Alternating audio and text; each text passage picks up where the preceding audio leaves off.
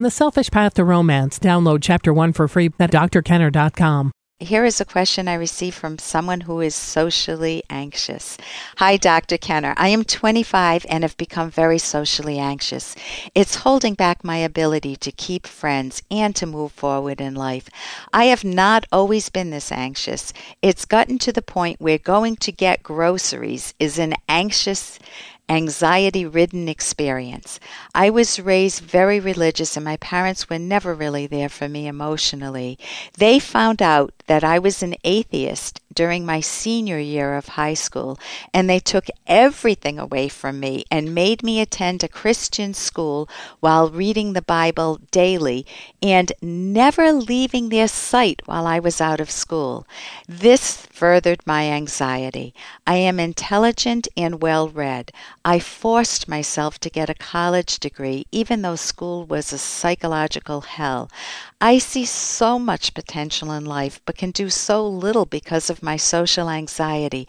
I need help, but I don't know where to start or what to focus on correcting. Any advice will be welcome. Matt, so where do you start? Well, the first thing that jumps out at me is your statement, I see so much potential in life, because I want you to continue seeing that and very gently become your own best friend. You're still young. You're 25 years old. I don't think I went back to grad school fairly late. I had been out of school for 10 years. I didn't know what the heck I wanted to do with the rest of my life. So you don't want to beat up on yourself where my life is over and I'm already 25 and other people have jobs. You want to be very supportive of yourself, and you want to recognize that you have been through trauma. That what your parents did, monitoring your every move and not giving you the autonomy or helping you develop your own independence or respect your independent judgment, is not good parenting. It's not nurturing you. So you need to nurture yourself. You actually need to do what I call reparent yourself. So you want to have a lot of empathy for yourself, but empathy without pity. You don't want to get into victim mode. So one of the books that I've recommended to clients who have had this difficulty of having been through trauma, maybe not the same trauma, but some trauma in their past with their parents, is the book, How to Talk So Kids Will Listen and Listen So Kids Will Talk. And you might think I'm nuts. Why would I recommend a parenting book?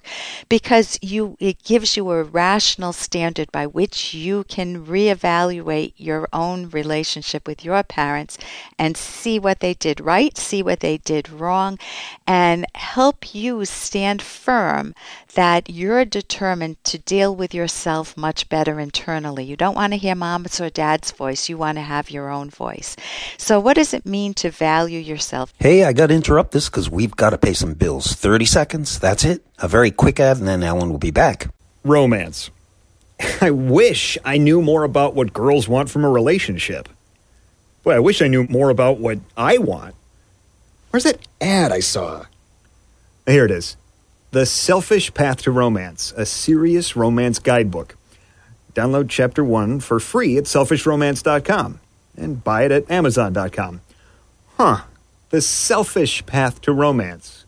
That is interesting. So what does it mean to value yourself? It means to value your own mind, and means to really give some thought to what are my values and interests. When you say I have so much potential in life, in career, what is your potential? What would you love to do? I don't mean what should you do. What friends do you have that you think are true friends or could be true friends? If you've isolated yourself, you may not have that many friends. What hobbies, what interests do you have? You say you read a lot. So I would focus on one area and then consider, like, for example, if it's friendships, what are the best experiences I've had? Or if it's career, when have I had more courage?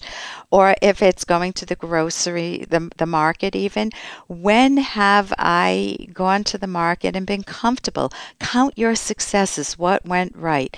I'm going to give you some tips, some books that you can turn to, and you could also get some supportive therapy, maybe from a cognitive therapist. I think that would be wonderful. wonderful.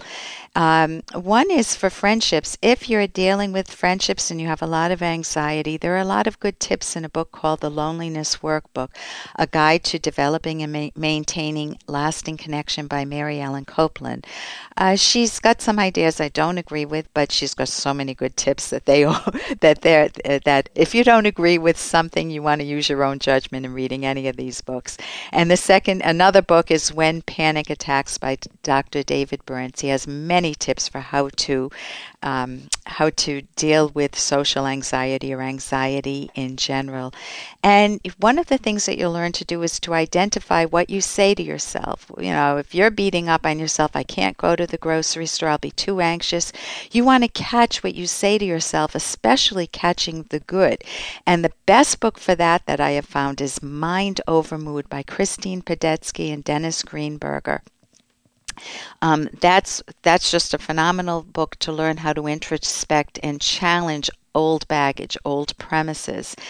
And you want to be so supportive of yourself. When I say premises, your premises about yourself, I'm unworthy, or I'm no good, or I'm unlovable, or I'm not able to succeed in life. That's your view of the world at large, or others will stand in my way, which certainly that would be some baggage from your past. You want to challenge that. And then one of the tips that I love is avoid avoidance. This is a harder one. But after you do some of the work, you want to, for example, if you had an elevator phobia, get in that elevator and ride it 20 times if you want to get over that phobia quickly. I had a needle phobia, and I decided I wanted to get over it, so I just watched doctors draw blood when I had to have blood drawn, or when I had to get a flu shot, I'd watch them giving me a flu shot, and man, I got over that phobia. That's way in my past now. So I want you to listen to all the positive self-talk that you have, increase that, and enjoy liberating yourself with some of the books and some of the resources. And be aware you can't read all these books at once. So if you want, I would start maybe with Mind Over Mood. I think that's an excellent book. And then, or you can choose your own book. That's what you're building, is your own confidence in going after challenging goals. For more Dr. Kenner podcast, go to drkenner.com and please listen to this ad. Here's an excerpt from The Selfish Path to Romance, the Serious Romance Guidebook by clinical psychologist Dr. Ellen Kenner and co-author Dr. Edwin Locke, who's world famous for his theories in goal setting. Another emotion that is important to understand and to detect both in yourself and any potential romantic partner is envy. Envy involves resentment of and or the desire for objects or qualities possessed by another. Jealousy is similar in meaning. In the best sense of these terms, they refer simply to wishing that one had what another has. In the worst sense, they refer to wanting the destruction of another person's values, including virtues of character. Virtues and values which one lacks. If I can't have X, then nobody should have it. You can download Chapter 1 for free by going to drkenner.com. And you can buy The Selfish Path to Romance at amazon.com.